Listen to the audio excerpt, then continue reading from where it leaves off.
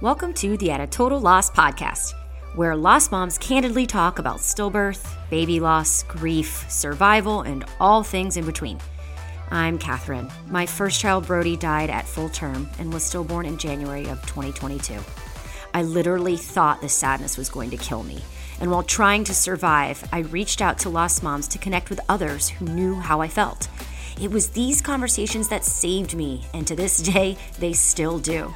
We discuss our babies, life with grief. We even laugh, a lot actually.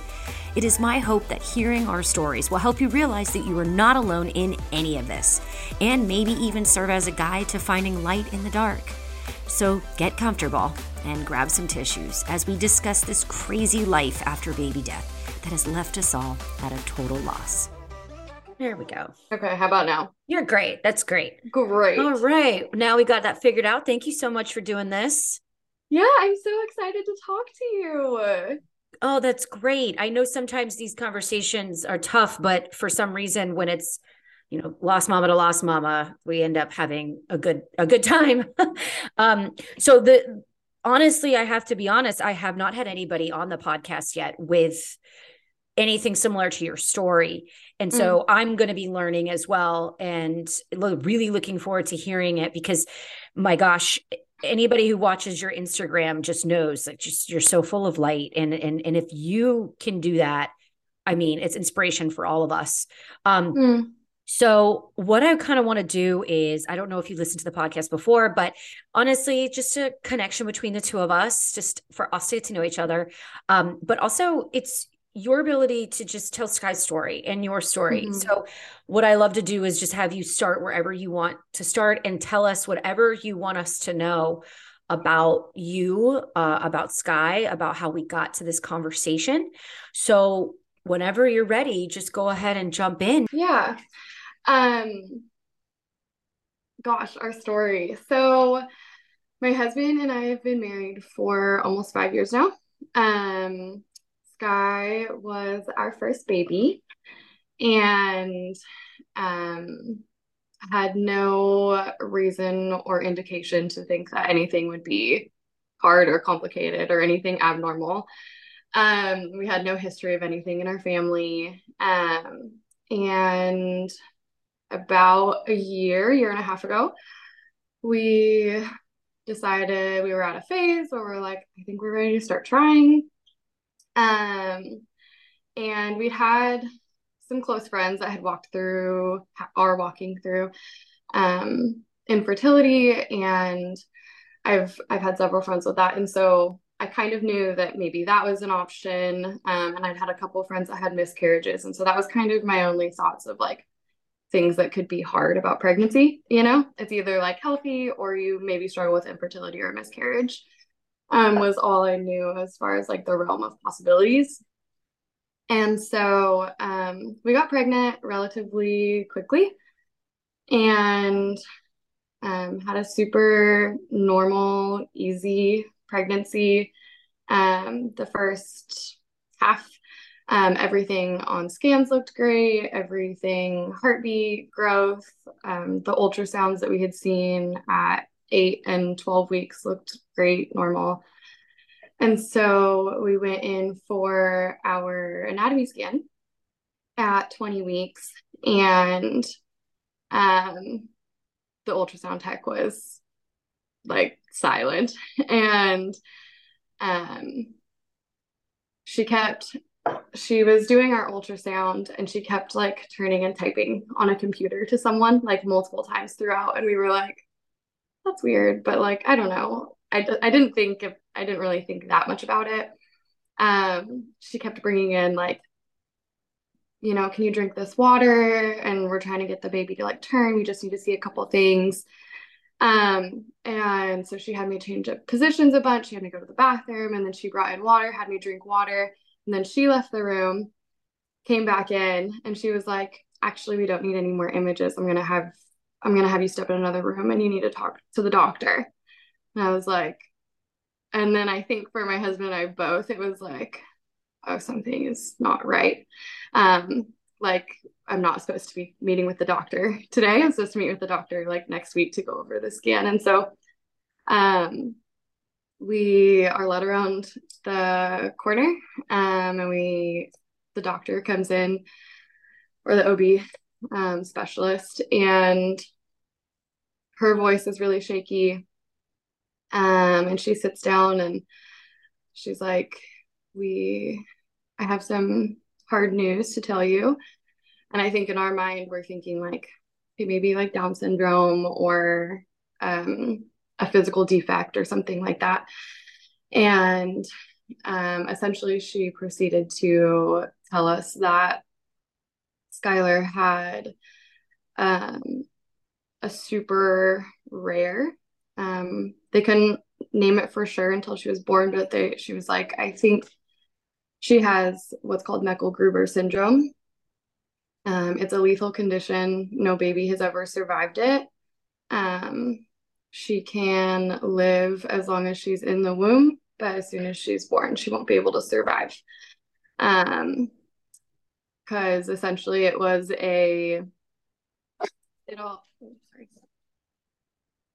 River, come. Essentially it was a defect with the kidneys.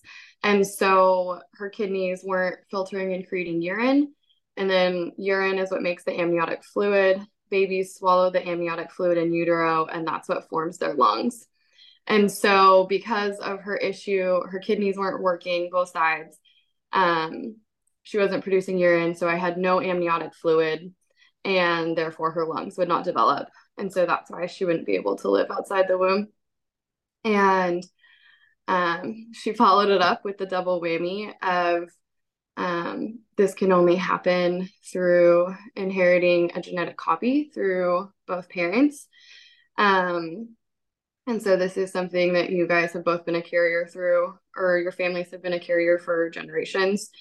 It's super rare to have found each other. It's like a 1 in 36,000 chance that you are a carrier of this gene. And then the fact that Cody and I met each other and had Sky, it was like astronomical odds.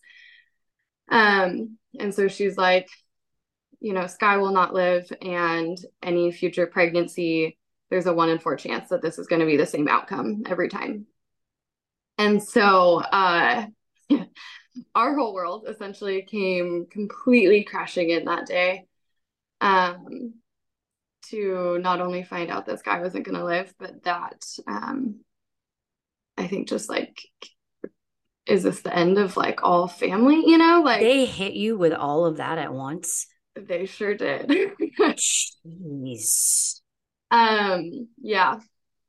And so it was like, gosh, we just started trying and things are great. And now, like, does this mean like no kids ever, like, is this just the end of everything? And they asked us in that appointment, she was like, she didn't push us to, but she was like, if you want to abort the pregnancy, you would need to decide that in the next 2 weeks. And in that moment, I had no idea, because I was like, I don't know how to continue like to carry and bond with Skylar knowing that she's going to die for like another 4 months. I was like, this feels like literally impossible. And I was really thankful in that moment. My husband was like, no, we're gonna carry her for as long as God gives us. And I like couldn't say anything. I was like, I don't know. I don't know how to do this. But I was so thankful that he said that. And because it was such a gift and such an honor to carry Skylar and get to know her, even just through my womb and through her kicks and through feeling her and all the things until we gave birth. So from then we basically we were at that appointment for like an extra 2 hours. They did a bunch of blood work on Cody and I to try and see if they could find the gene in both of us. So they submitted a blood work panel for to test for 502 different genetic disorders that you can carry, and hoping that they would be able to find or assuming they'd be able to find the Meckel-Gruber gene in both of us and give like a clear, concrete answer of like, this is what she has. And so then we left that appointment, and it was pretty much the worst. We were like ushered out a back door past the lobby of like all the expecting moms, about to go in for their ultrasounds. And it was the most surreal moment to like look into that room of all the pregnant women and be like, 2 hours ago, that was me. Like my life was totally normal and like happy and expectant. And like my whole world just collapsed in 2 hours. And so we, for the next like month or two, next month or a half, month and a half, we had scans, ultrasounds, and every like 2 weeks to continue. They wanted to like monitor and see what was happening anatomically and just like confirm. They wanted to make sure like maybe, maybe she will start producing urine, maybe the kidneys will start working, and it just didn't happen. And I ran out of amniotic fluid completely at 25 weeks pregnant. And so at that appointment at 25 weeks, they told us, they were like, you need to go home and you need to write out your birth plan. You need to start making funeral preparations or whatever you want to do for cremation or funeral. You need to start thinking through these things, because now that you don't have amniotic fluid, we can't see anything more on scans because ultrasounds work through by producing images through the fluid. And so they're like, we can't see anything that's going on inside. And without fluid, if she moves in any way that pinches the cord, she'll immediately die. And they were like, so, if she doesn't move, you could go all the way to end term.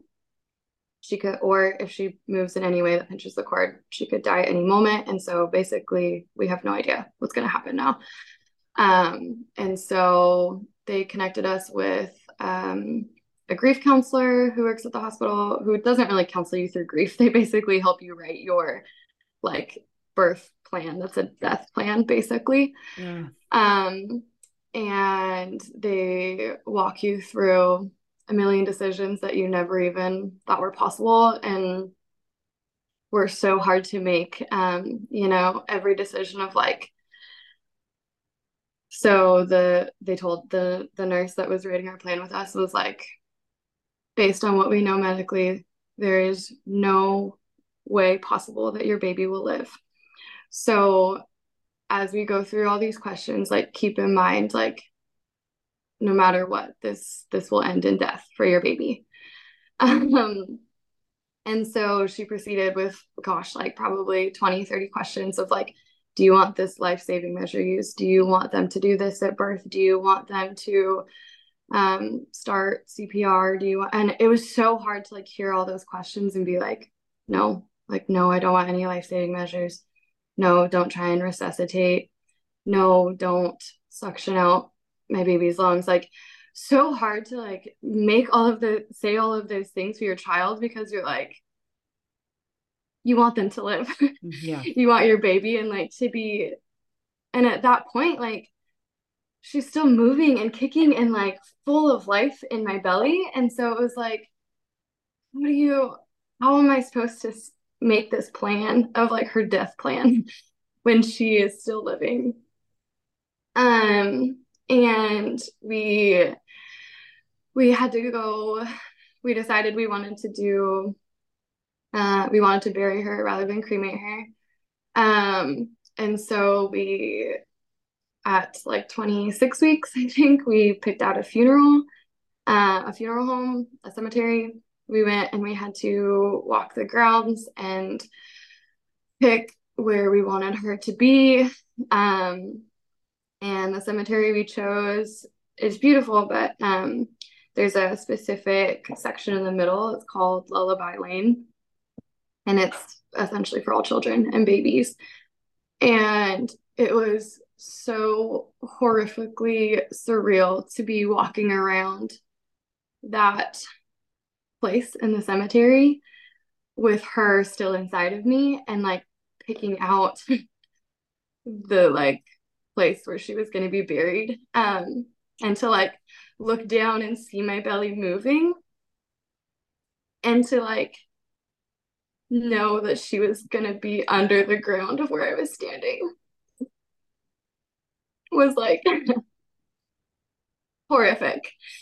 Um, and so at that point, once we were kind of told to like make all of those decisions and do all those things, it was the week from hell, having to make all of those plans and do all of those things. And at that point, we decided we were working with maternal fetal medicine, and they still, they were like, if you want to keep doing all the scans and all the things to like listen to heartbeat, listen to like if your baby's in stress, all of that, like you would need to come in on 2 times a week basis throughout the rest of your pregnancy, because their fear or their warning caution, I guess, was that the plan would be that they didn't think I'd go into natural labor. They didn't think I'd make it to end term. They figured she would probably turn in a way that pinched her cord. And so they're like, what to expect now is you'll feel her stop moving. And then at that point, you need to come in as soon as possible, so that we can start your labor and get her out of you rather than having her pass and be inside your womb for multiple days. And so I was basically an anxious mess the rest of pregnancy because for many reasons, but I feel like at every moment I was so afraid that like she was going to turn and I would like feel her pass away.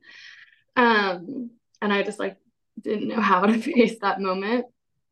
And so we decided to, for our peace of mind, because I was like, I can't do these scans. Like, I can't come in twice a week and do this. Like, this is way too stressful to like, I can't. And so we switched to comfort care. And one of the OBs that was on the team was really great. And he was like, at this point, what really matters is like your health. And we mostly just care about making sure that you're healthy. And so if you're comfortable. What is comfort care? So comfort care is where essentially you stop all intervention type or any medical tracking of the remainder of your pregnancy. So stopping all scans, stopping all appointments where I have to go in and listen for the heartbeat or they measure growth, stopping all ultrasounds, stopping all MRI, basically stopping all medical intervention. They told me I didn't have to come in for like OB appointments because in a typical pregnancy towards the end, you start going in like monthly and then biweekly and weekly. And they were like, you don't need to do that. If it doesn't feel good for you, like if it's just adding more trauma on top of everything, they were like, if you feel her stop moving, come in. Or if something starts going wrong with your health, then come in. But otherwise, if it's just adding more trauma, then just like, don't do it. And so we didn't do it. We stopped. And that was the best decision. We stopped all appointments, all medical appointments at 26 weeks. And we were like, okay, we're just going to be so intentional and focus every single day on just soaking up our time with Skylar and loving her and talking to her and just like celebrating her life while she's here with us. And so we actually planned a shower of sorts, like a celebration of life for while she was still with us. We called it Sky's Day, and we invited 40 of our closest friends and family. And it was essentially a time where we just wanted Sky to feel loved on and celebrated while she was still alive and in my womb. And so we made plans to do like rock painting because we wanted to be able to have everyone leave rocks at her grave. And we made bracelets with her name and all the things. And we had a Bible where we had everyone like write prayers and scriptures and things over her. And then we had a time of just prayer, like everyone just gathering together and praying over her. Not necessarily like praying for healing, but just praying for her to know, just for her to feel how loved she is and how wanted and cared for she was. And so we had that planned for November 6th. And on November 5th, the night before, I was like having a breakdown because I was like, we had never seen her on a scan. Even when I had amniotic fluid earlier on, it was so low that we never like got to see an outline of her. We never got to see anything of her because my amniotic fluid was always so low. And so we paid for a private ultrasound at this clinic nearby us that had like really high-tech machines. And I was like, maybe like somehow we'll get to like see her. Like, I just want to see her alive. Like, if she's going to pass away and I'm going to birth her not alive, like I want to see what she looks like in my womb, living, happy, content. And so we paid for a private ultrasound on Friday night on the 5th, and we couldn't see her. All that they told us was we can't see her, but she is in breech position. And obviously you don't have amniotic fluid, and so there's no way that she can like physically turn. And so at that point I got in the car and I had a complete breakdown because we couldn't see her, and then also finding out she was in breech position, I was like, I'm gonna have to have a C-section. Like, I'm gonna be drugged up, knocked out on a hospital table, and like that's just it's already gonna be just a horrible day. And I like am not even gonna be able to like see her or be present or anything. Like, I just don't want to be. I didn't want to have a C-section. And so I was a hot mess. And 2 hours later that night, I had fallen asleep on the couch and my husband woke me up, and I didn't have much amniotic fluid, but what I did have, my water broke. I stood up and it was basically like I had peed, like there was like water trickling down my leg, and I was like, that's really weird. And I went to the bathroom and then I was bleeding. And I was like, you've got to be kidding me. Like, I just found out she's breached. We just had this horrific night. Her like shower, like the one thing we've been so excited for is tomorrow. And I was like, and she's coming right now. Like, she's coming. And I was like, I don't know what this looks like. And so throughout that night, I started having contractions about once an hour. And then by the morning, they were like every 15 minutes. And so my husband and I packed our hospital bag, and a couple of my closest girlfriends were coming over to decorate our house for the shower, and we were supposed to go and do like breakfast and lunch and then come back, and then everyone would come over for the shower. So we had our hospital bag packed, and we were like, guys, I'm in labor and I don't know if we're gonna come back. Like, I think this might be it. And I was so angry at God. I had wrestled so much throughout my whole pregnancy, so much, about like, how are you good? Like, where are you in all of this? Like, how this doesn't make sense. And then the one thing I was excited for about her shower, and I was like, and now we're not even gonna make it to it, like she's not even gonna have her one day to be loved on and celebrated by everyone. And in hindsight, it was absolutely God and Skylar's timing together. We ended up making it to the shower. By the time the shower started, my contractions had stayed about like 10-15 minutes apart, and I was like, screw it, we're doing her freaking shower. Wow, girl. Wow. Like, girlfriend, you are going to be celebrated, and I'm going to make this happen. And so we didn't tell anyone. There was like 2 people that knew. We wanted the shower to like stay like celebratory and joyful. we didn't want to like tell everyone and then have it be like this like somber, like everyone was gonna be really sad. We just wanted Sky to feel like just loved on. So we did the shower and it was wonderful and amazing to like just know that she was being celebrated, and also to like surreal because you're like, you're coming today, you know, like this is your birthday today, like this is now a birthday party as well for you. And so towards the end of the shower, my contractions were like every 4 minutes. They were ramping up pretty good. And so we told everyone, hey, Nikki's actually in labor. We're going to be going to the hospital soon. Like, can we all pray over tonight and over Skylar? And I can't imagine going into labor and going into that moment knowing what it would be any other way than being surrounded and prayed over by our 40 closest people. Like, in hindsight, it was absolutely God's timing of like so incredible. And just filled us with so much peace to like go into that moment, to be surrounded by everyone.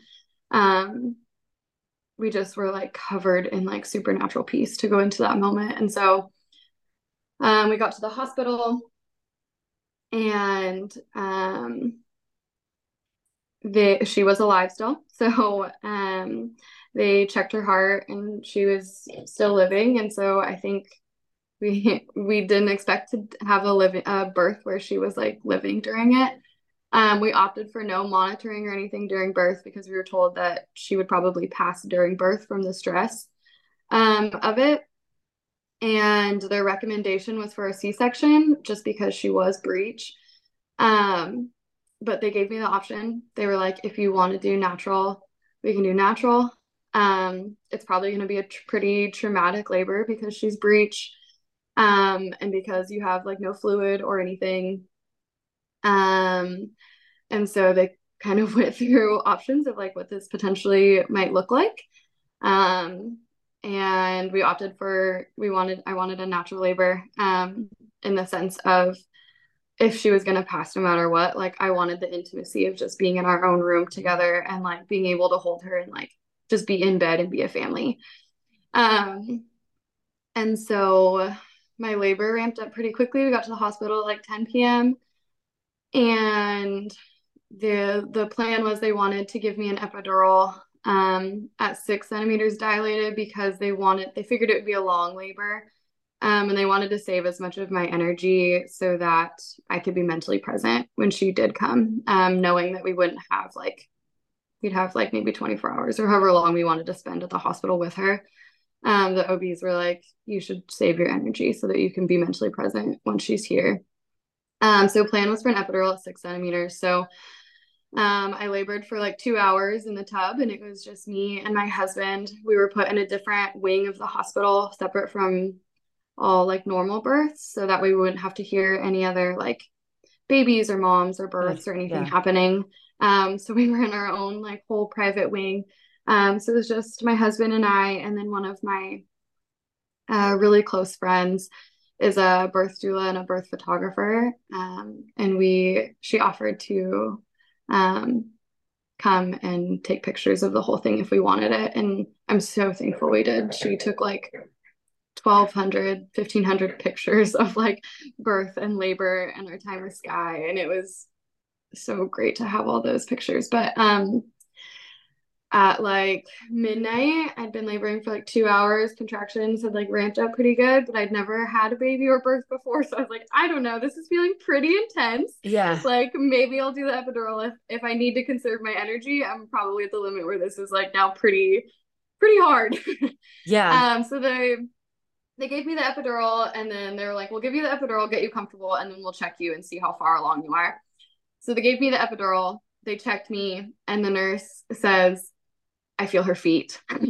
You are actually you're in labor. Like you are giving birth. You are already 10 centimeters dilated, and she's like coming out right now.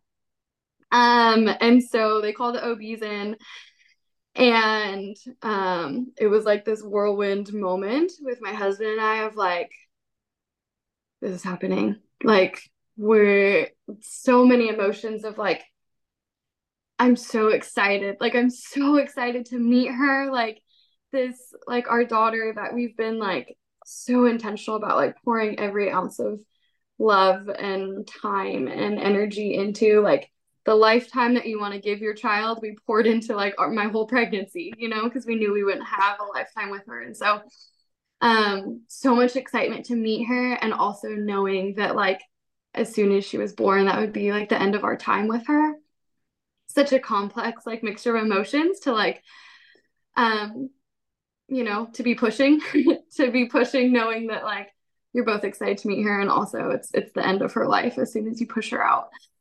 um and so she was about halfway out. She ended up coming out in like 3 contractions. So after the second contraction, because she came out breech, she was about to shoulders. Head was still in, but everything from shoulders down was out. And the nurse was like, "Do you want to reach down and hold her hand?" And so I was like, "Yeah," I'm crying, you know, all the things. And I reached down and I grab her hand and I feel her hand squeeze. Oh my goodness. Um, yeah. I felt her hand squeeze my finger. And I like burst into tears. I looked at my husband and I was like, "I love her so much. Like, she's so strong. Like, I can't believe she's like surviving birth." Um, and then she came out on the next contraction, and as they were bringing up to her chest, like I saw her eyes open and we heard her suck in a breath. And it was like my husband looks up at the nurse and he's like, "Is she alive?" And the nurse was like, "Yeah, she is." And it was very apparent quickly, like by the way she was breathing, like, you know, like a miracle didn't happen. She's not like going to live. But we were like, so like she's alive, you know, like we have like time with her alive. Um, and so she lived for 70 minutes.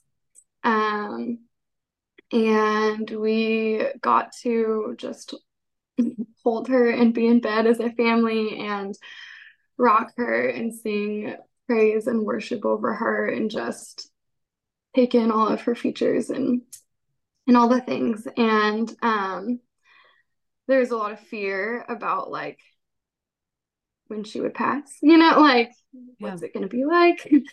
um and she never at any point seemed like physically in pain or stressed or anything. She just didn't suck in another breath. um and so it was so hard but also like so peaceful. um and yeah, so that was our time with Sky. Really wrapped up. And then that was like the middle of the night. She was alive from 2:41 to 3:51. um and we um stayed at the hospital until like 4 p.m. So we stayed for another like 12 hours and just soaked in her features and held her and all the things. And um, I think building up to that moment, you know, because we had 4 months of like just anticipatory grief, like grieving and anticipatory grief of like knowing what's coming and all the fears and everything. And I think we had a lot of fear. We were told that she would probably be like really deformed from not having amniotic fluid from like being compressed in the womb. And she was not. She was beautiful. Um, and I think we had a lot of fear, like, you know, like what she'd look like when she passed, what happens to a baby's body once they pass, you know, like, Yeah. what is this going to be like? Is this going to be like a, you know, a horror movie? Like, I don't know, like what to expect. And it was so, like tragically beautiful, and so peaceful. And we,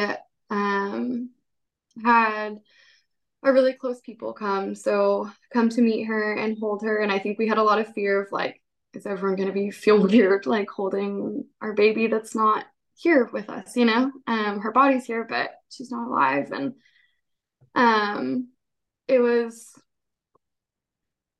oddly like so peaceful. And I feel Yeah. like everyone loved coming to like meet her and hold her and see her.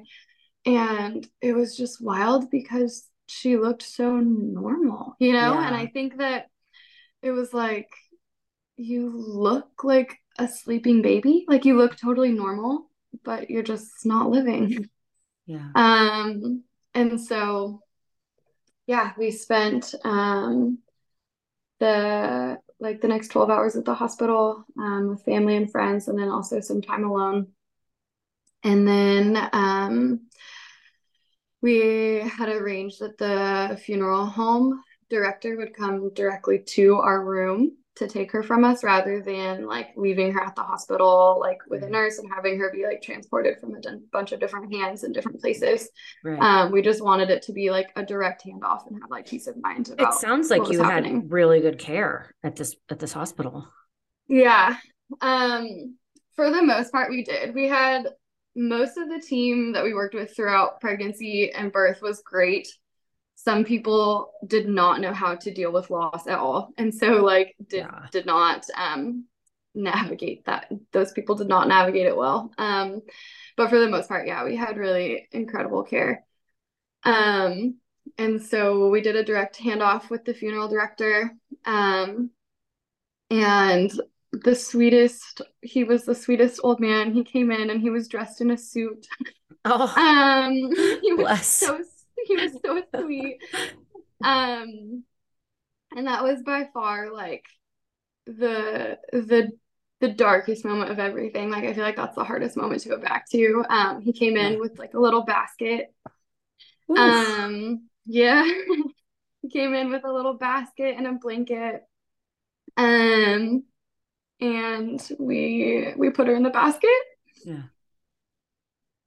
and um he turned around and he walked out the door. Wow. Um, yeah, he was like, I'm so sorry, you guys. Um, yeah, and so we kissed her and we laid her in the basket. And then he walked out the door. Oof. And yeah, and I just like turned to my husband and I just completely collapsed. Um, Yeah. 'Cause how do you hand your baby to somebody? No. Um, That's it's that's one of the things that just astounds me about all of us. It's yeah, all of our stories are so different, but we all know what it's like to hand them over for the last yeah, time and then walk out without them. Yeah. yeah.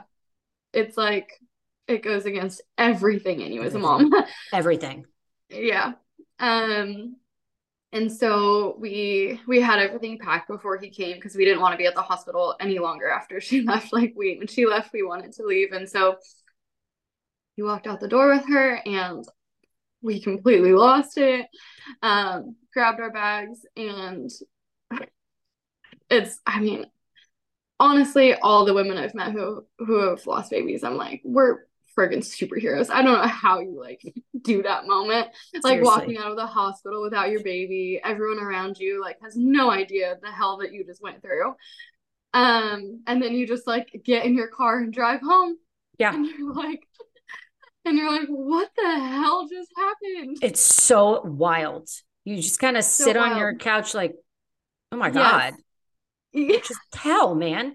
What was that? And now Yeah. what? Like, it's the craziest, surreal moment ever. I don't know Yes. about you, but when we pulled up to my house, I was like, I'm not going in. I'm just Yeah. because what am I going to do in there? Like, so Yeah. crazy. Yeah. How was your husband at this time? Um, my husband, More he, probably focused on you, right? Like, yeah, I got to get her out of here and get her home and right. yeah, yeah. It's been interesting as months have passed. And my husband and I, we started seeing a therapist when I was still pregnant because we were like, we know this is gonna go to shit here soon. Like, Right, right, we right. need help on the front end and on the back end. And so, I feel like in the early days and like in that moment of like birth and coming home and those like next few weeks, I feel like he was just so like, I've got to keep Nikki alive. Like, I've got to Seriously, like, yeah, seriously.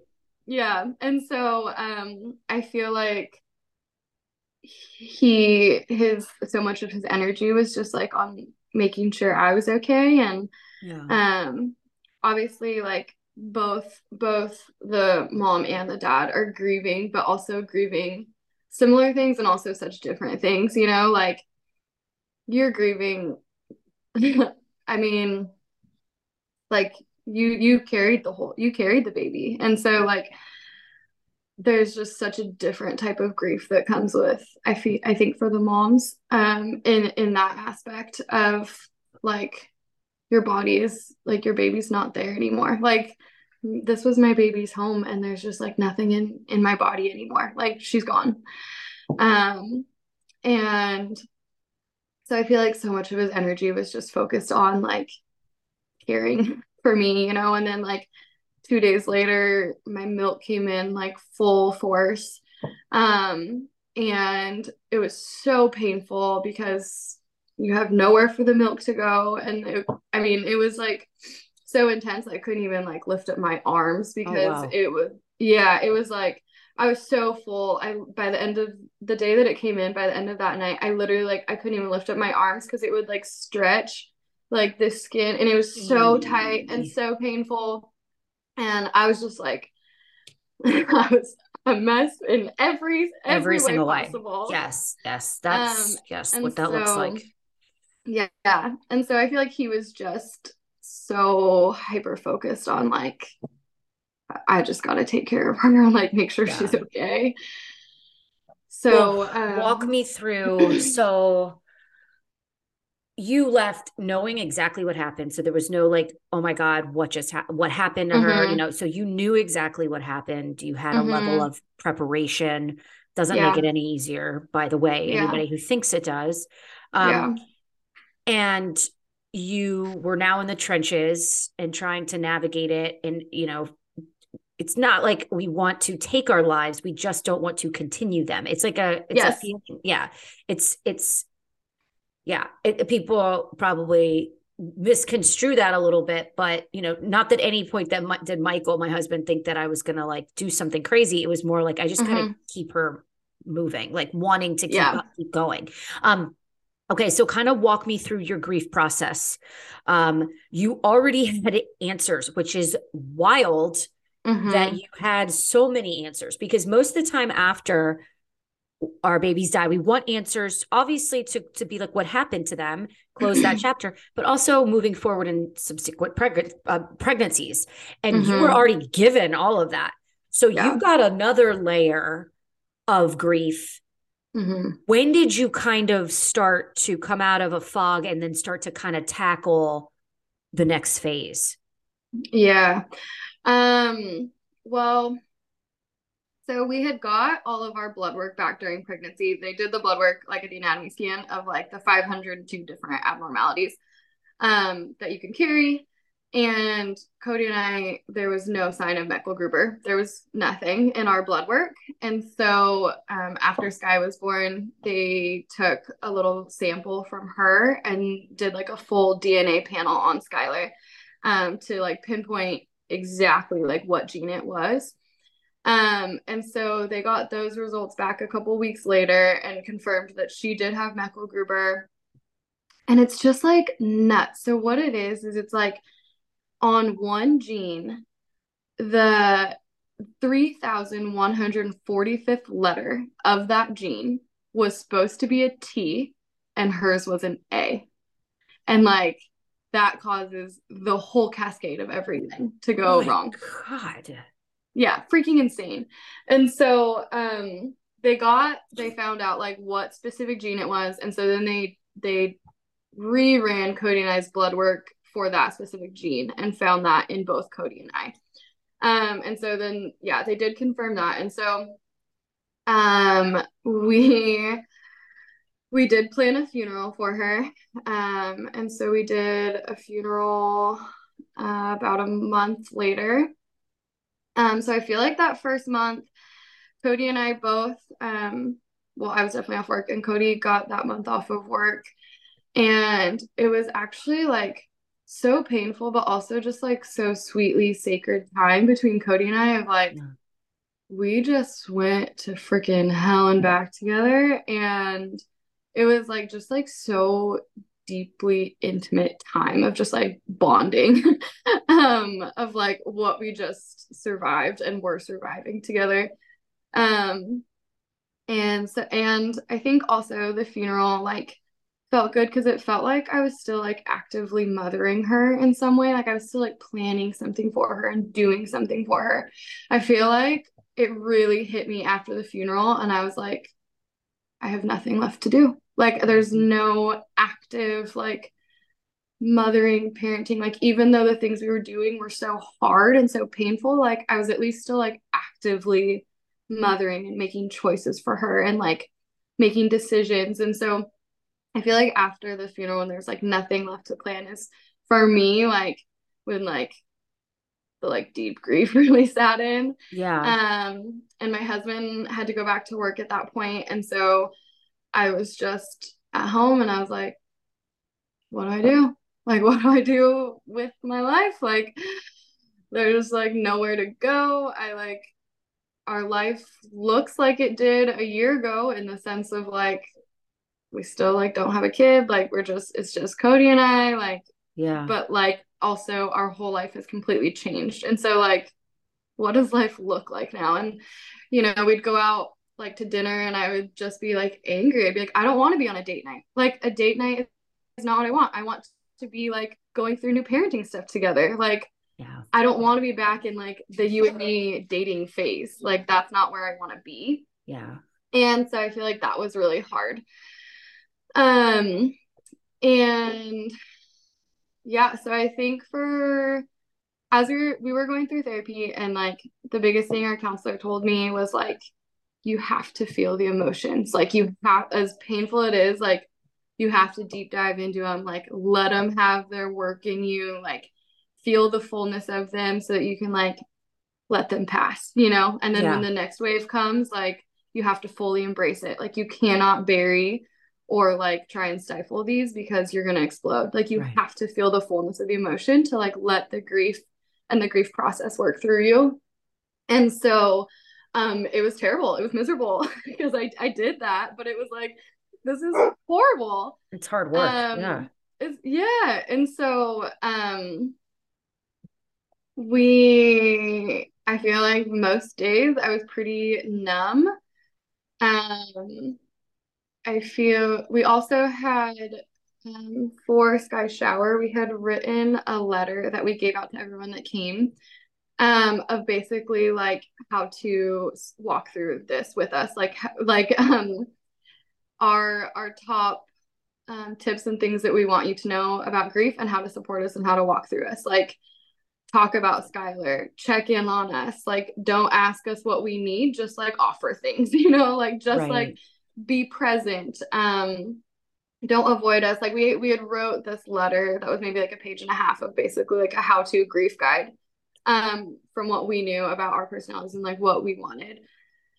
Which was so helpful. It was so helpful for them, so helpful for us, and I feel like it helped um prevent a lot of like potentially really painful moments from people just not knowing what to do or what to say or how to act.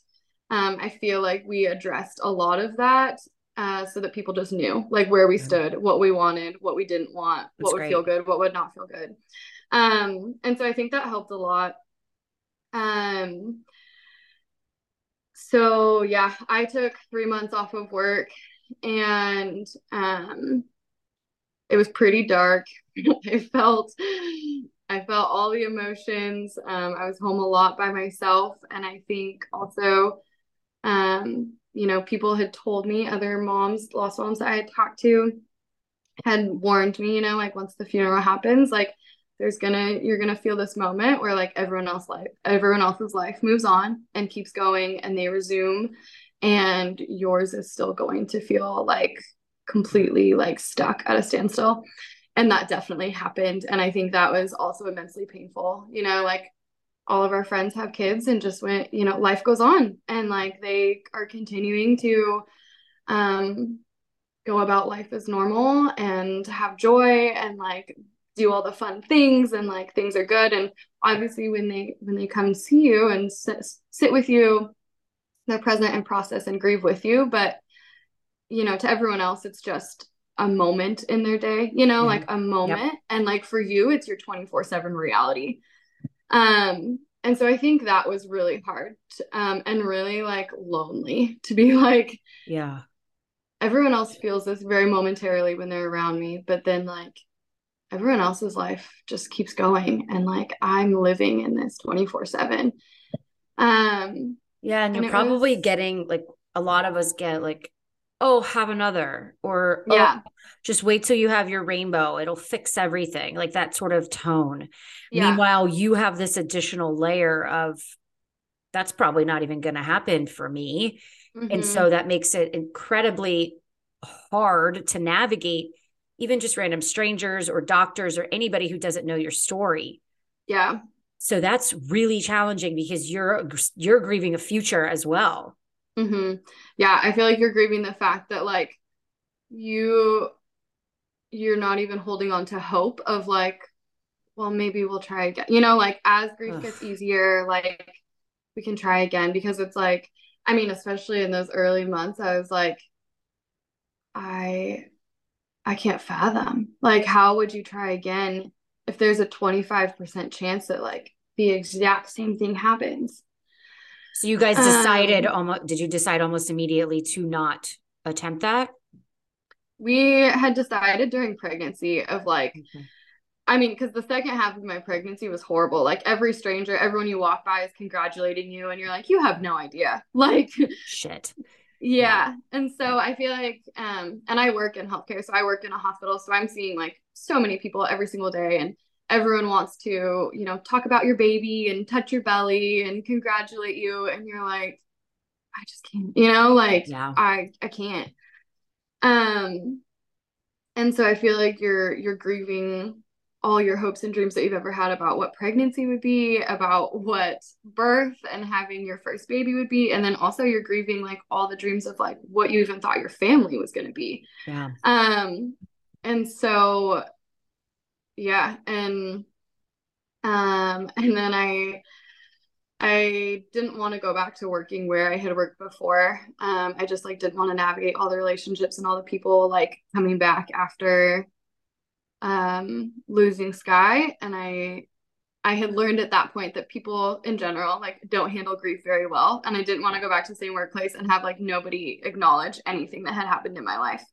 Right. And so at like 3 months, I was like, well, I mean, I guess I have to keep going with life at some point. Like I have to move forward somehow and like keep going. And so um I started applying for jobs and I got a new job at a hospital close by us. And during the interview, they're like, what brings you to this hospital and why are you applying for a new job? Like, I see that you're only at your last job for a year, like, why'd you leave and why are you applying for a new one? And I like, oh, I was not expecting to lose it. I felt pretty composed when I went in and I lost it in the interview. And I've learned that you just kind of lose it everywhere in Oh, any given yeah. moment with anyone. And, Unpredictable. Yeah. and So you're like, unpredictable. I'm just a hot mess. I'm trying to move forward in life and clearly I'm not doing well, but here we are. So just are Um, you 6 months out? yeah, Oh, yep. shit. I'm 6 months out. Yeah, we had her November 6th. I think I started following you like before. I think I had seen something where you were taking her on trips and things like that. Yeah. Mm-hmm. So I didn't realize it was just 6 months ago. I mean, you're doing pretty darn well. I mean, if it's random meltdowns are totally normal, like for all of us. Yeah. Oh my God. Okay. So then you guys, I'm going off of what you've posted. Um, Mm-hmm. you guys made a conscious decision after a lot of thought to not pursue IVF or anything like Mm-hmm. that. Okay. Mm-hmm. Yeah, because so with IVF, with what we knew about her genetics, we would have to do like genetic IVF, genetic testing on all of the embryos. Um, Yeah. and it when when our genetic counselor like sat down and talked us through what that process would look like, I guess I like obviously knew of IVF, but I assumed that they would just like genetically test all of like my eggs and then they would fertilize the ones that were healthy. And our counselor informed us that what they do is they fertilize all of the eggs no matter what, and then they test the embryo. Wow. And she was like, they would just discard any embryo that had Meckel-Gruber. And it just like didn't sit well with me because I'm like, but that's like Skylar, you know? I'm like, I can't just like, I, it didn't sit well with me that It like makes I could sense. It makes potentially, sense. yeah, Yeah. like I could potentially create all these babies and like half of them have Meckel-Gruber and like, that's my sky baby, you know? I'm like, I can't just like That makes total sense. Yeah. discard them. Yeah. And I know I'm kind of jumping to things, but because I mean, just for the sake of, Yeah. because your story is, I think could be applied to a lot of people in this space who are either Mm-hmm. unable to pursue that or don't Mm-hmm. have the same reasons that you do, that want to expand their family and have all these hopes tied up, and that's taken away as well. And that is such an honest answer to it. A Mm-hmm. lot of people have religious beliefs as well, and even financial Mm-hmm. roadblocks to IVF. Mm-hmm. And people think IVF is a quick fix, or like, why don't Yeah. you just do No. IVF? So Mm-hmm. that makes total sense. I can see that Mm-hmm. completely. Yeah. So then at that point we decided, okay, so then our option is adoption. Like that is really the only other it like if that's what we want to do, if we want to grow a family, if we want to have a family, I guess that's our route.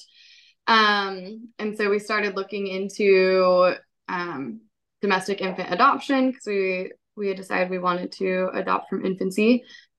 And as we started we had looked into it a little bit during pregnancy, like just to kind of get an idea of like how expensive is this? What is the realistic timeline? Like, what does this even look like? Um, and so then about 3 months after having Sky, we started like we were like, okay, I think we could like start looking into this a little bit more. And it was extremely discouraging. Yeah.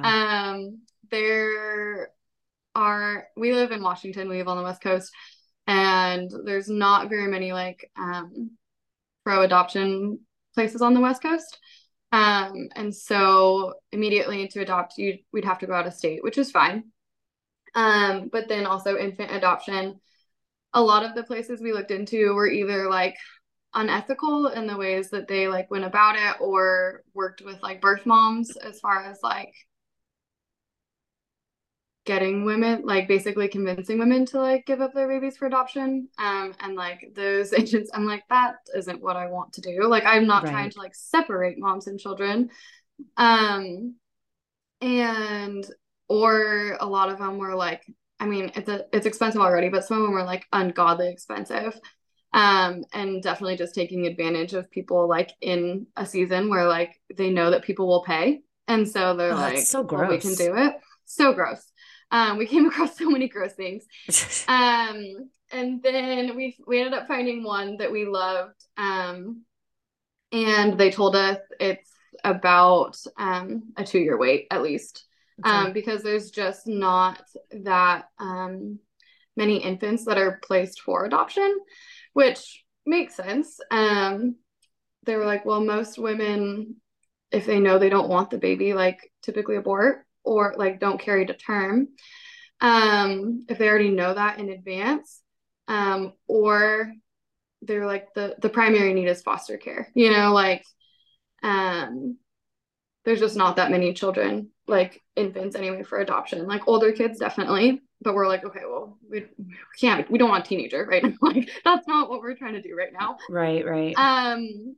And so, uh, everywhere, every place that we looked into was like, the need is foster care. And so, and we were very much like, not nope. Like we've already like connected to a child and said goodbye to a child. Like I can't do foster care where you're just like attaching and detaching like all. I'm like, no, I'm not going there.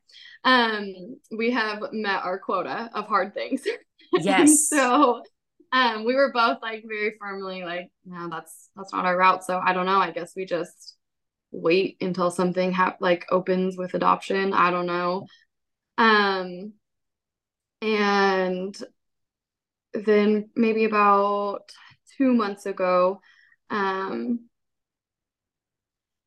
I was sitting in quiet time. My husband and I are very faith-based. And so I was sitting in quiet time and I I just like kept feeling this stirring about foster care. Like the more that we kept hearing about it, like everywhere that we reached out to, and like the need became so evident of like, holy smokes, like this is such a need, but like I don't want to be the one to step into that need. Like somebody Right. else can do that.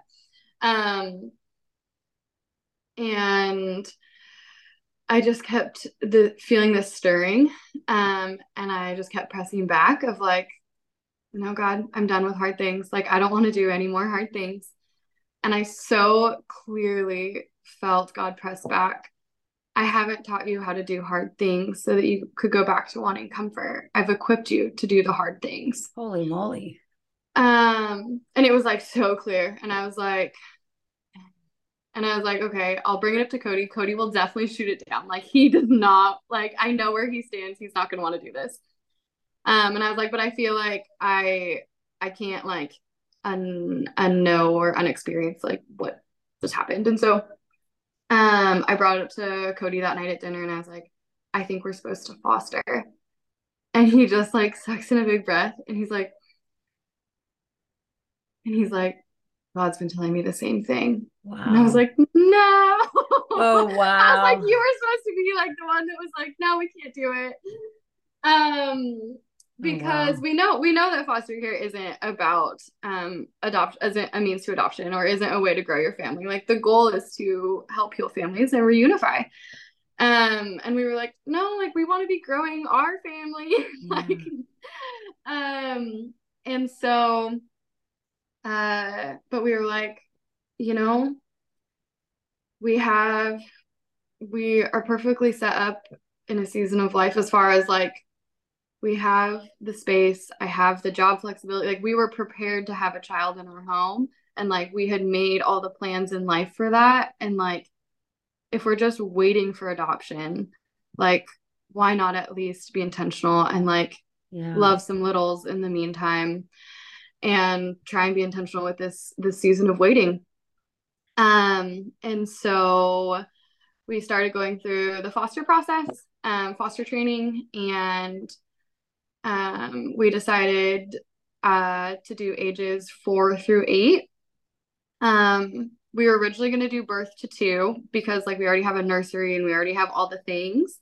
And I think as we like really started thinking through it, we were like, I don't think birth to 2 would be wise. Like I want to remember that the calling for foster care and stepping into foster care is different than our journey towards a permanent family. Like Okay. they're separate things, separate paths that we're walking simultaneously. Um, and so I want to keep the mission of foster care like very clear in my mind. And so we were like, I think if we do like 4 to 8, it seems easier in my mind to be like, this is not my baby, like Right. Right. this is not my child. Like it keeps it, I feel like it'll help to keep it very And I clear of don't like, think you could hand over another infant. That's way too yes, much for you. yes, yeah. I would like, I think that would just be like way too triggering and traumatizing. So like, You got your I, limits, girl. Like, yeah, yeah. I was like, I I hear will you, step into God. I'll do it, this. but give me a break. I got to Yeah, have some deal breakers here. Oh yeah. my God, bless you. Wow. Yeah. Yeah, so we're stepping into foster care and we are starting that process this summer. Y'all are We incredible. still Honest to God. I think we just want to be intentional in our season of waiting. And I think for a long time during pregnancy and after losing Sky, we wrestled a lot in our faith. Like I feel like before this, we thought our faith was like pretty solid. And then when like everything in life actually goes to shit, you're like, oh, my faith is pretty shaky. like, Right? oh, things I thought were solid are maybe not so solid. Yeah, I know nothing Um, about nothing. I haven't been doing anything. Like, yeah. Yeah. And I get so it. there was some pretty intense wrestling. And I definitely was like, I mean, I leaned into it. I think I would recommend if anyone um, is faith-based, like, and you are wrestling, like, lean into that. Like, God can handle it. God wants it. Like, whether you are yelling, crying, angry, like, just sit with the Lord. Like, it doesn't matter how you show up or how you present, like, Yeah. just do it because he's gonna meet you there. And he's uh Wow, that's it just really profound. Yeah, that's huge. it just so challenged us um to really filter, like, what about our faith is there because it's like what culture or like the world tells you versus like what is actually in the Bible and like what is actually like promised in the Bible and what is, because I think the biggest thing we wrestled with is like, how can God be good? Like, how can a good God do this? I was like, that this doesn't make sense in my brain. Like, nothing's making sense. And so we did like a deep dive in our faith of like, what does God's goodness actually mean? Um, and as we did that, and as we kept diving deeper, we found just through scripture that anywhere it talks about God's goodness is anything that brings glory to God, anything that transforms us more into the likeness of Christ, anything that causes our lives to bear fruit, and anything that brings us into deeper relationship with God.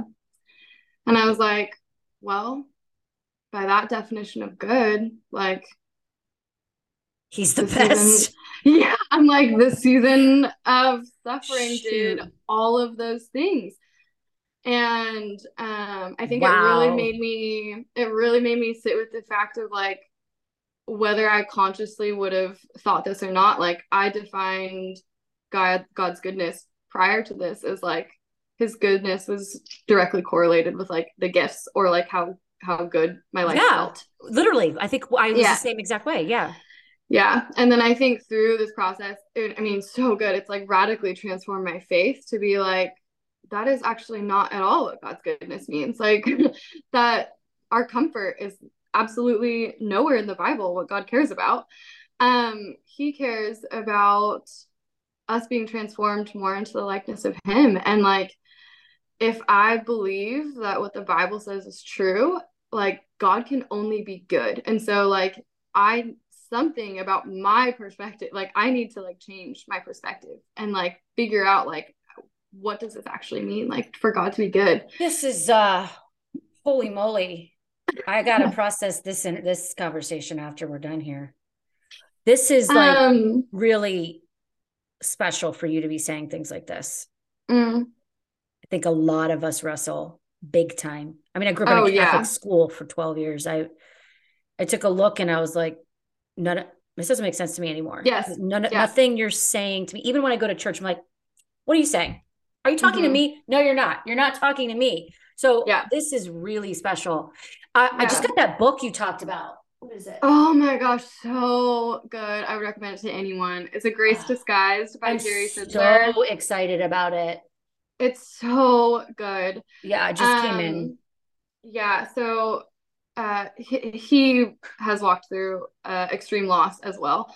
And Yes. so the way that he articulates it and articulates like the wrestling with God and the grieving, like I mean, he wrestled with God. Like he gets the wrestling, he gets the anger, he gets the grief.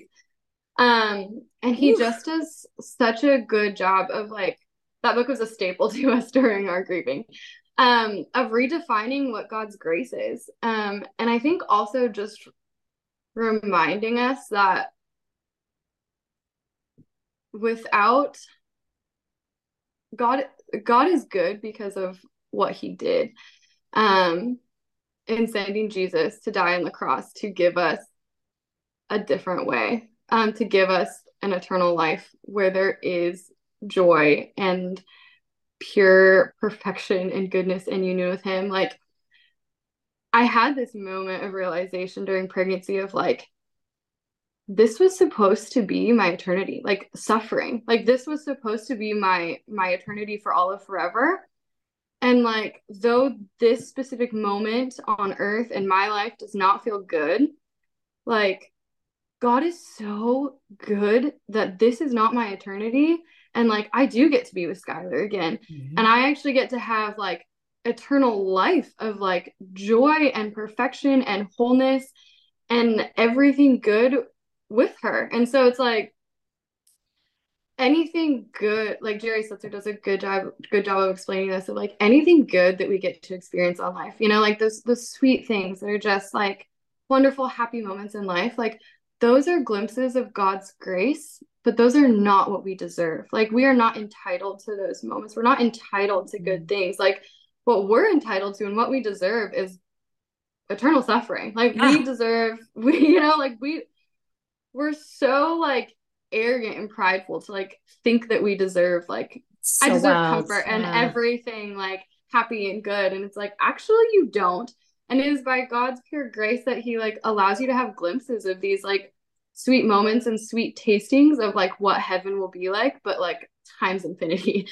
And so I think I messaged you that. My therapist said the exact same thing. She's like, we expect to suffer. As soon as I realized that, I wasn't looking for like him to fix everything. I just, why not me? Why wouldn't this not happen to me? Because I think like you, I was like, God rewards those who are good servants. And that was just not the right mentality in fixing that concept of what your relationship with God looks like. This is making like so much more sense. Yeah.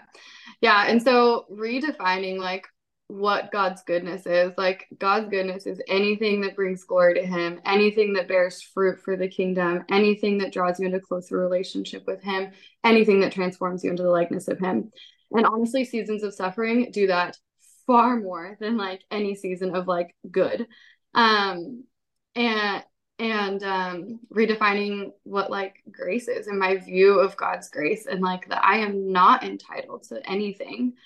And it is by God's pure grace that that we get to experience good things, and like that we get to experience perfect wholeness and unity. Like this is just that this moment of suffering is temporary. Like that reality that like because of him, this is only temporary and this is not forever. Like it is horrible right now, but like it is going to be okay. Like that is already promised, and like that is a locked in for sure. Like it is going to be perfect and beautiful and whole, and like I will be with Skylar.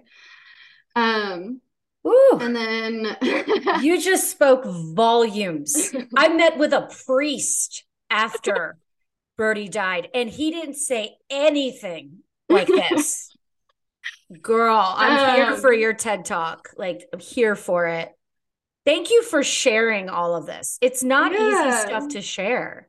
No, you could just be quiet and do this alone. And a lot of people do that, and that's absolutely fine. But just your little snippets you put on Instagram and just sharing what your journey has looked like is like so truly helpful. I mean, to others, it really, I mean, I know I may have a lot of it together. It may seem I fake it really well, but it's the faith-based that I struggle with a lot. And because I don't think I've really no one's ever really said it to me in a way that was simplified. So this is extremely important for people to hear. So I thank you for being open to talking about it. Oh, absolutely. I mean, I feel like I can't fathom this without, I can't fathom walking through this without. Well, you had two choices. You could have gone the other way. That's when I don't like when people are like, we had no choice but to survive. Yeah, we did. We did have a choice. We could have laid down. We could have said, God, I don't need you anymore. I'm doing this alone. We could have gotten dark and bitter and mad and angry and never moved forward in our suffering and in our grief and just laid there and gave up. We didn't. Yeah. Somebody like you is like, no, you picked your shit up. You got closer to the Lord. You figured this out. You're still figuring it out. You're doing this the best way you can to parent Skylar from here and getting to a point where you could see her again. Like that's fighting. That's doing the hard work. And that is a choice that you made. Yeah. It's the harder one. Mm-hmm. But at the end, I mean, your journey is just pretty much it's not even close to being over yet. Your journey will never Mm-hmm. stop. And Mm-hmm. I am here for it. Yeah. I remember right after I lost Guy, um, a lost mom from social media had reached out to me and she was like, she was like, I am so sorry to tell you, like, it never gets easier. And I was like, I will never say that to someone. I was like, No.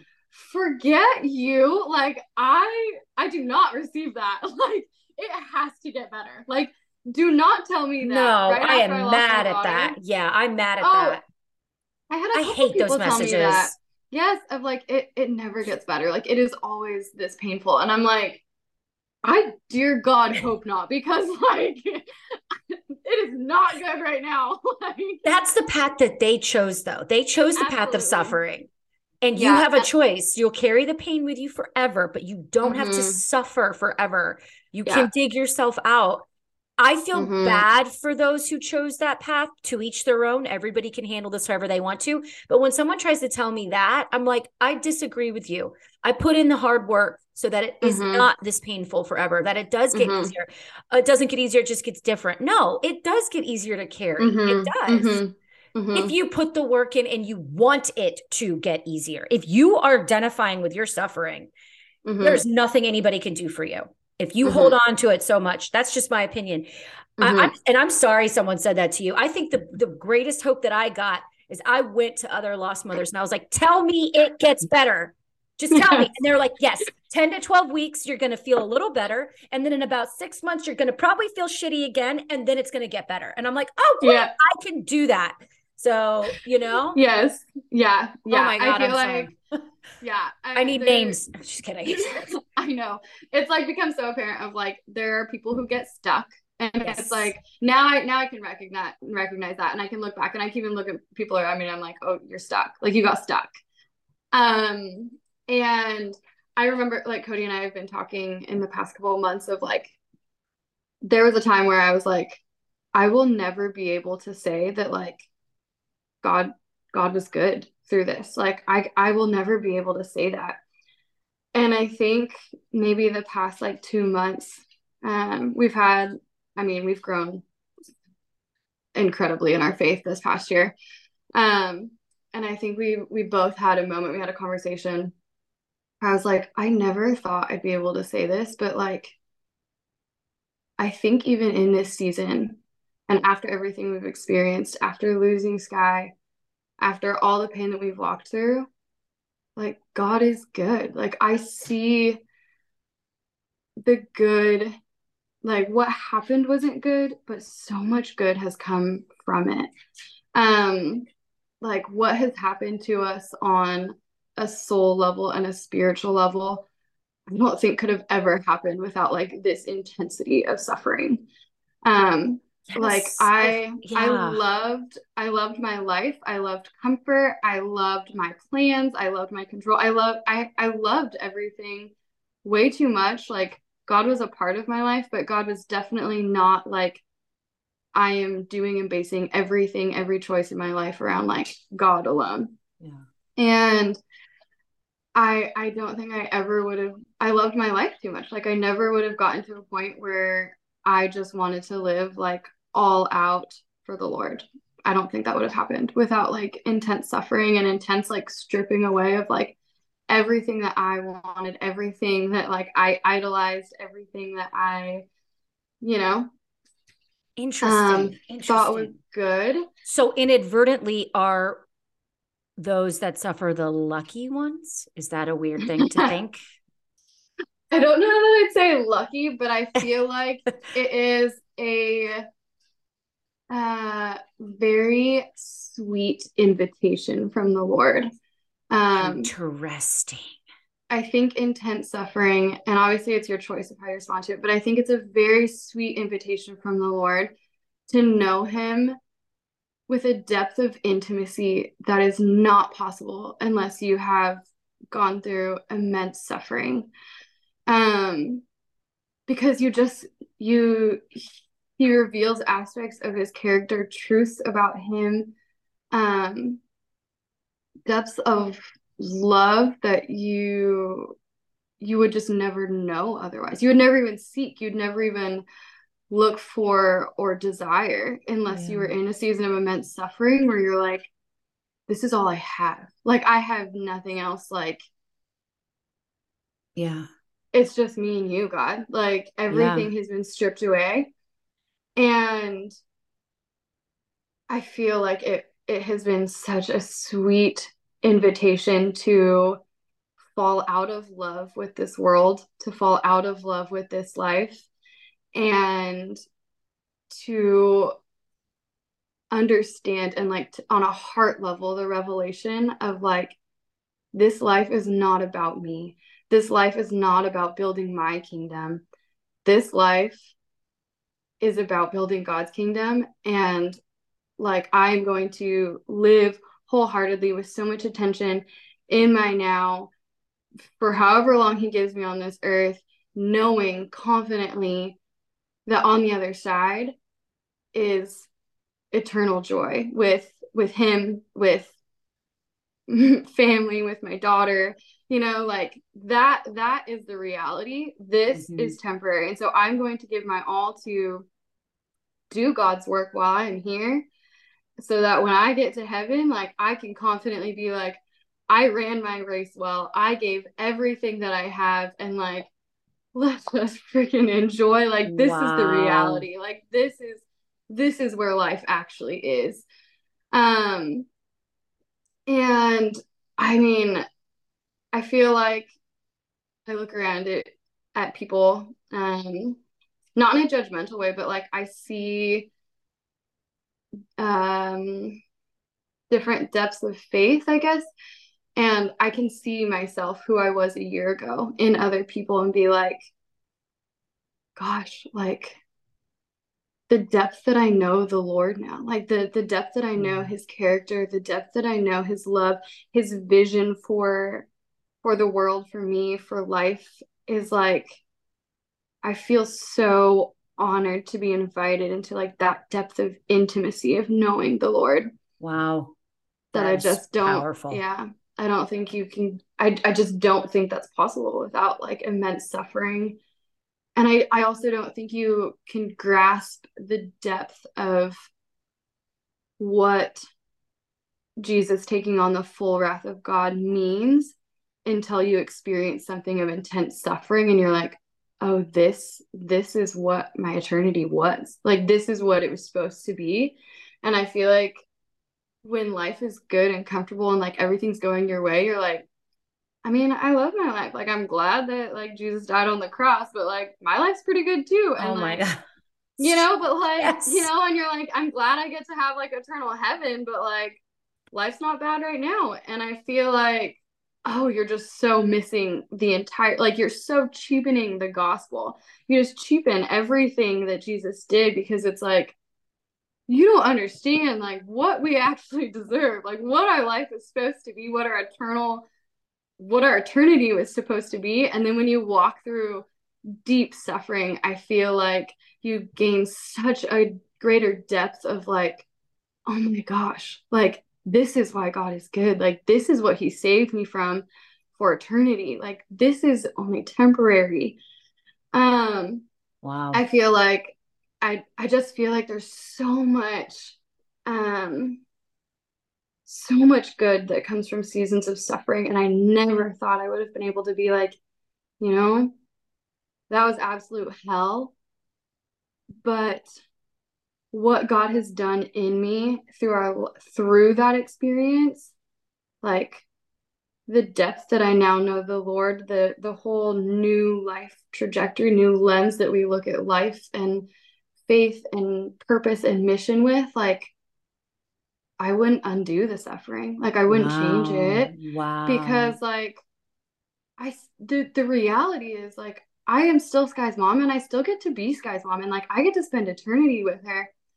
But this completely changed the whole trajectory of my faith and my life and who I am. And like, I would not want to go back to who I was a year ago and like go through the whole rest of my life at that like superficial level of who I was. Like, I'm entirely different.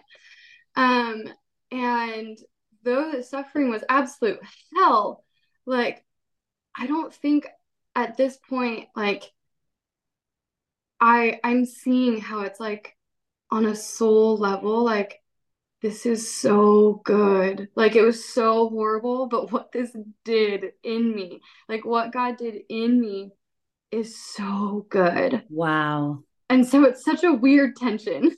Yeah. Yeah. This probably wouldn't make any sense to anybody else outside that doesn't kind of know the level of suffering and what Yeah. that feels like. And this is just such a beautiful declaration of how far you've come. And Oh yeah. now you're going to assist others in their suffering, these poor kids, you Mm-hmm. know, that's just incredible of you to do. Mm-hmm. Mm-hmm. Yeah. I feel like though I won't be able to, I mean, what kids in the foster system are walking through is a totally different type of suffering. I feel like I guess just the depth of compassion that I have for like people who are suffering Yeah. just gives me such a heart to like step into the hard. Like, yeah, it's Yeah. gonna be hard and it's gonna be messy and it's probably gonna be heartbreaking and all of the things, but like that's the need, like why would I not step into that? Like why is it why would I want the kids to suffer alone if like I Yeah. can, even if it's hard for me, like if I can step into that and be like a little piece of like healing and reprieve and like a safe place, like I don't want them to suffer alone. Like you have to suffer with people. And Yes. like when you find like co-sufferers, like it's hard when you're in a season of suffering and like you're around people who just like haven't and you're like I cannot be around you. Like Yeah. I Yes. just need Yes. to be Yes. around like co-sufferers, It's like so people that like true. freaking get what the view is like from the valley. Oh Like my gosh. I need those Amen. people. That is And so so I just true. and so I think that's just our heart with foster care of like gosh, to be going through immense suffering like as an adult is impossible. Like I can't even fathom as a kid, Yeah. like that intensity. And so it's like if I can step in and help in their season of suffering, even just a little bit, like even if it's so hard, like it's worth it, Oh my like gosh. Well, you're it. incredible. I mean, and even just doing this podcast, you're going to help so many that are suffering in so many different Mm, ways. So I really want to do a part two. I think that I'd love mm-hmm, to hear your journey now, maybe in a few months once you start the mm-hmm, process of fostering. Um, I just can't thank you enough again for being so open and transparent about your journey and your struggles and where you're at right mm-hmm, now. I think just 6 months out is really an inspiration for people, not even like they should do what you're doing, but here is what it could look like if you choose to mm-hmm, walk the same path and that it is mm-hmm. possible to come up for air and to find light again. Absolutely, Yeah. So thank you absolutely. so much, Nikki. I'm going to email you after this actually. So if you don't mind sharing any helpful scriptures or sources that you've Mm-hmm. used, and do you mind if people reach out to you? Oh, absolutely not. I am a open book and I'm here for anyone. Yeah. You're the best. Yeah, if you guys Mm-hmm. follow her on Instagram, it's just wildly beautiful. Just when it's things that you didn't even know you needed, and it's an incredible journey. So I'm going to tag you in the description of the podcast so they can click on you and say hello. And only follow her though if you're looking for light. Because she's such a source. You are so adorable. I love you. Thank you Thank so you. much for doing this. Yeah, it's such an honor to be here. I had found your podcast when I was pregnant, like Oh, you early did? on when we knew things were going south. I don't remember. It was probably on like my suggested feed or something because all of a That's sudden I was cool. looking at like I don't know people who are going through suffering, Yep. and there you are. Yep.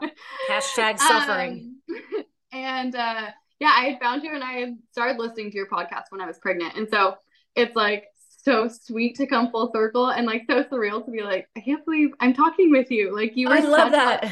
you were such a light to me like early on, and I was like, you like put words to things that I was like, yes, like someone say it. Oh, wow. I love that. Okay. So we got a little partnership going on here, helping each other out. I dig that so Yeah. much.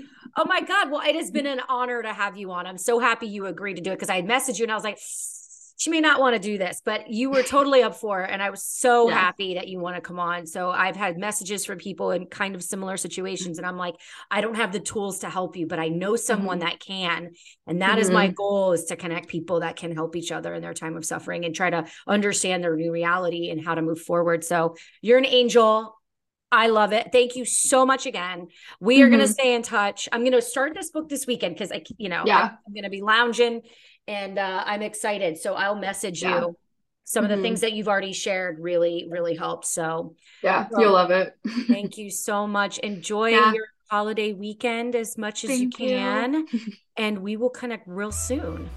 Yeah. Thank you so much for having me. You are so welcome. It's been an honor. We'll talk soon, girl. All right. Talk to you later. Bye. Bye. That's all for this episode of the At a Total Loss podcast. If you'd like to help other lost moms benefit from our stories, please share, rate, and comment wherever you are listening. Thank you for being the strong mama that you are. And remember, when things have you at a total loss, we're here to help you find the light in the darkness. Take care, lost moms.